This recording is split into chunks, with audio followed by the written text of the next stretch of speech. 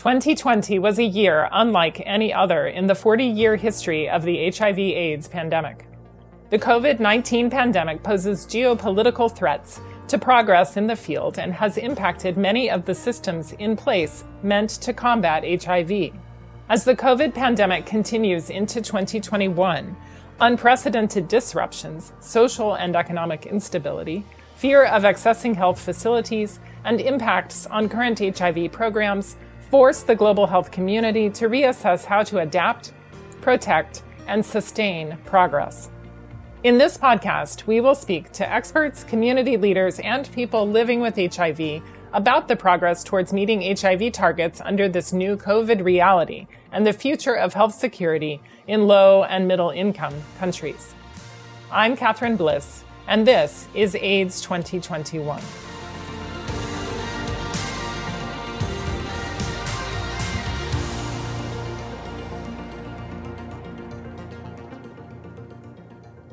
Welcome to the AIDS 2021 podcast. My name is Janet Fleischman, and I'm a senior associate at the CSIS Global Health Policy Center. Today we're looking at why economic empowerment is such a critical and too often undervalued element of HIV prevention for adolescent girls and young women, or AGYW, and why it features as part of the U.S. government's DREAMS initiative. DREAMS stands for Determined, Resilient, Empowered, AIDS-Free, Mentored, and Safe. And it's a PEPFAR program that aims to reduce new HIV infections among AGYW, a population at particularly high risk for HIV, especially in Southern and Eastern Africa. We know that the lack of economic opportunity actually fuels HIV risk for AGYW, driving risk factors such as transactional sex, often with older male partners, and leading to unintended pregnancy, lack of resources to keep girls in school, buy food and menstrual hygiene supplies, and increasing their vulnerability to gender-based violence.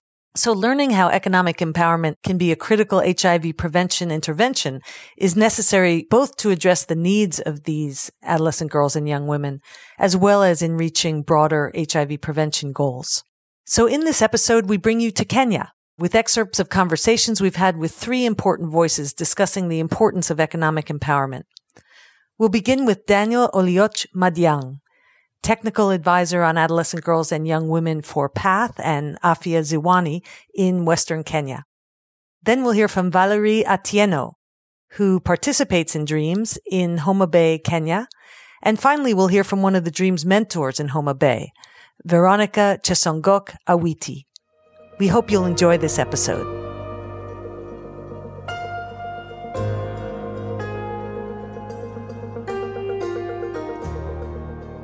Thank you so much for joining us. Can you introduce yourself and your program in Kenya? Yeah, thank you, Janet. So my name is Daniel Olioch Madiang, and I'm basically the DREAMS coordinator in the region of Kenya that is on the western side, taking care of Kisumu, Homa Bay, and Migori counties. These are what we refer to here in Kenya based on the data that we've had over the several previous years and the HIV trends as the HIV high burden counties in Kenya. Can you describe how the HIV risk faced by these adolescent girls and young women is fueled by social and economic factors in the region of Kenya where you're working? HIV new infections amongst adolescent girls aged 15 to 24 are highest in the counties that are in this side of Western Kenya. And so there are quite some factors that fuel this. Poverty is a key issue, and we need to refer to poverty here from the point of view of lack of economic access and the need that economic access needs to take care of. So we do have a lot of our AGYW, adolescent girls and young women, who are living below what we normally refer to as below poverty line. In our enrollment of girls, part of the things that we look at are based on what we refer to as a vulnerability criteria. And this criteria provides us with some of the elements that would therefore define an adolescent girl or young woman as being at a particularly high risk for HIV. Now, there are a few socio-economic issues that I could say fall within these particular areas. We find that we have AGYW who are living with guardians or parents who are unable to make a living, either because of sickness, chronic sickness, being orphaned, vulnerable, or generally not having access to economic productivity. We have AGYW who only have generally only one meal a day because they may not be able to access, money to buy food, etc., etc. We have AGYW who are either young mothers, adolescent mothers, and or heads of families in an orphan situation. And therefore, they are taking care of their siblings, while at the same time, A, trying to pursue an education, or B, trying to ensure that their children, being new mothers, are also taken care of.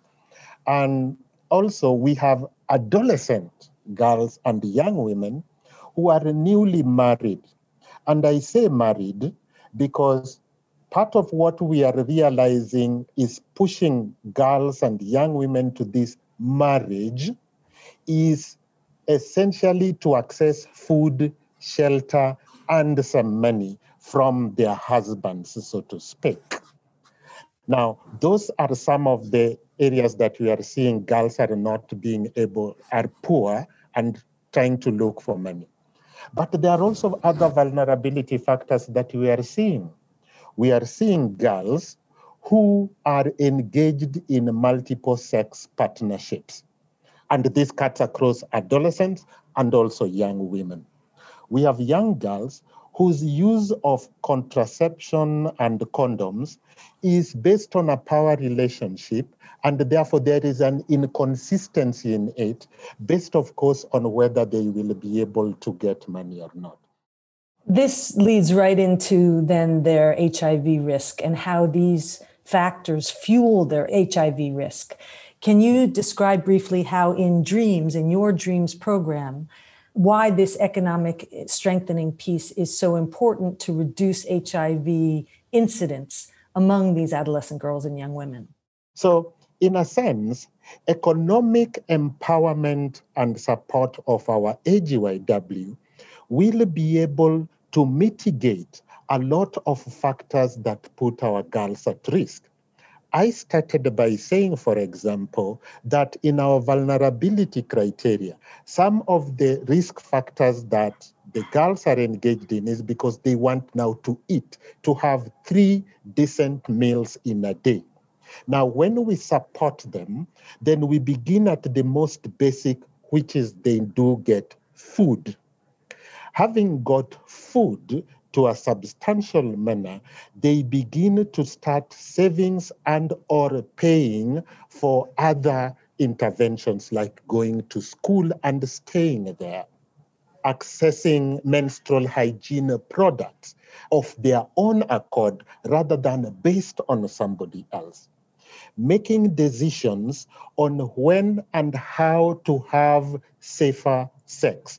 So making decisions in terms of I will use protection or we will not have sex in this particular context. And therefore, there is that element of the voice that they have. And finally, reducing the need to have multiple sex partners to contribute to their economic access. So you are seeing an impact. You feel that the economic strengthening piece of this multi-sectoral approach that DREAMS has adopted is having an impact on HIV incidence in the area of Kenya where you're working. Yes, Janet. And I should say also this, why I also am seeing that impact. I am seeing economic strengthening of our adolescent girls reinforcing behaviors of adherence to PrEP, for example, use of condoms, making decisions on contraceptions and uptake, so to speak, and basically staying the course with regards to the biomedical aspects of HIV prevention, which would be compromised in situations where they do not have economic access and therefore they sacrifice. Let me have unprotected sex and gain the money. So I'm seeing impact, and I'm seeing the potential for more impact in a manner in which we need to harvest this and expand the circumstances. And sometimes it's difficult to measure and unpack the different components of this multisectoral program. But it sounds to me that you're saying that the economic strengthening element of DREAMS is extremely significant for the impact of the other aspects of the program. Yes, that's what the situation is like. Economic support is particularly significant in reinforcing HIV prevention services for vulnerable adolescent girls and young women. As we heard from Daniel, economic empowerment is a critical way to help lower HIV risk for adolescent girls and young women. But we wanted to hear directly from the young women themselves. So we were lucky to connect with Valerie Atieno in Homa Bay, Kenya, to learn directly from her experience. Okay, I'm Valerie Atieno. So can you tell me about what you do in DREAMS with financial programs or cash transfers? What are you involved in? What kinds of programs? Okay, with the cash transfer I was given, I decided to start a small business. I bought some chicken so that I can keep them at home. And I would like also to improve my business with the savings I've been having. So the cash transfer I got was very helpful to me. And how has that changed your situation? Once you were able to buy these chickens and start selling the eggs, how has that changed your personal situation? Okay, I feel very proud because I'm a mother. I have a kid, and from my business, I can save some money and buy my things and with my kid. And so through that, I've been saving a lot, and also I've been expanding my business because it was small when I started, and as per now, I've more them. Before I was in that situation because you could see a friend with something, or maybe you're a kid, you have to buy Pampers, you maybe want to buy socks for her, but you can't get. So you will say, let me have maybe these many sexual partners so that they can offer you, they give you money and you buy her whatever you want. And now that you have your business, do you still do that, or do you act differently now? No. As by now, I depend on myself, and I don't even thinking of them. The cash transfer is very important to the girls because some parents are not able to give their children the small money to start a business after completing Form 4, because you can get some parents after that their children have completed Form 4, so they can say, I'm done with you. You can look for a man to marry you because now I cannot continue from here. I've helped you a lot. And now what you can do, you can go out there, look for a man, marry you, and bring me dowry. That's how I can benefit from you. And now because of DREAMS, I've introduced the cash transfer. The girls are benefiting, they're starting their own business, and they're maintaining their own self. That's very exciting. That's so important to hear, the value that they see in their own life and their own potential, and that you are an example of. So it's so great.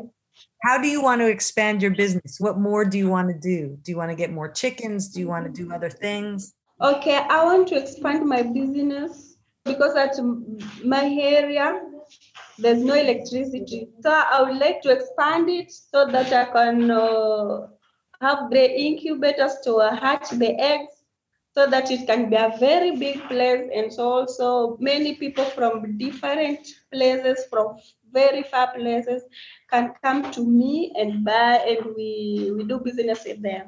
What do you want other girls to learn from you?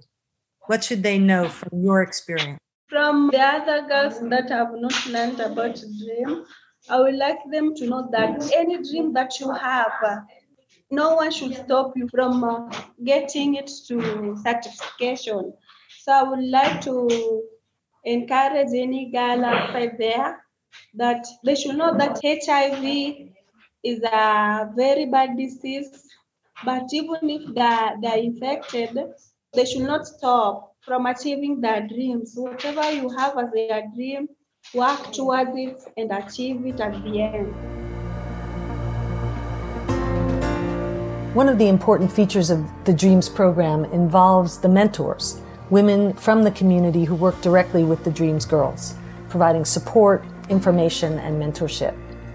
So we reached out to Veronica Chesongok Owiti, a DREAMS mentor in Homa Bay, Kenya, to hear her views on the impact of DREAMS and why the economic empowerment component is so important for these girls. Why is being a mentor important for these girls? Can you tell us what you see as the impact of being a mentor? The importance of being a mentor is that I get in touch with my DREAMS girls, or the young women and the adolescent girls. I've also got an experience of how these girls have been faring on before they became DREAMS girls, and now the changes they have got now. Enough experience that life can change from getting information. And do you see an impact when they have a little of these businesses and they can keep their money well? Does it have an impact on whether they get infected with HIV, whether they get pregnant, whether they get married? Are you seeing any relation between the economic empowerment and their health status? Okay, the economic empowerment has improved their health status because they can now not indulge themselves in transactional sex or might be sex for money, because at least they have something to assist themselves in their own families. There's an impact because these people are now busy. The young women plan their families by might be using condoms or going for family planning because they are busy knowing how to maintain their families, so they don't indulge in this sex for money and might be lose power to negotiate their sexuality with their partners. So they have time and also power to negotiate. So you see that these girls, the DREAMS girls that are involved in these economic empowerment activities, have more power to negotiate with their partners? How does that make you feel when you see that? Very much proud. In fact, I feel the community will see the impact without being told. They actually see the difference between those who are not in DREAMS and those who are already in the DREAMS program. So why is that important for Kenya? It is important to Kenya as a country because when we change a person, we change the village, we also change the community and the country as a whole. We've heard how important economic empowerment is for AGYW in DREAMS, but it presents significant challenges as well. One of those is how to sustain the momentum for these programs, especially given the severe impact of COVID-19 on these young women and on these communities. We return to Daniel from PATH to get his reflections on how he sees the challenges ahead. What keeps you up at night? What are you most concerned about in terms of losing the momentum, reaching these girls, being able to continue the quality services? What are you most concerned about as you look ahead with the transitions in DREAMS, with the impact of COVID, with the realities of these girls' lives and what you've seen is possible to offer them and what you're concerned about in terms of the loss of momentum? My fear right now is that I think DREAMS has gone into a first phase and needs another phase to now sustain and make HIV prevention a norm in these particular communities, and that abruptly having changes like what COVID did for us just recently, and which called on us, therefore, to be very quick in innovation, is that we may lose everything to just a snap of a finger and have the things go on. Sustaining this momentum over another period of time helps cement and therefore strengthen the journey towards 2030, where we had put ourselves in eliminating HIV, so to speak. And this is not the point to introduce shocks that basically would distract folks from the core business of the good work of empowering girls to dream. We need to sustain that. We have planted the seed. It is at its adolescent stage, and we need to make it an adult and therefore let it work with its will, so to speak. Thanks for joining us for this episode of AIDS 2021. You can find a picture of Valerie with her chickens on our website. You can also find out more information about our work on HIV by going to csis.org and clicking on the Global Health Policy Center program page. We'll be back next month.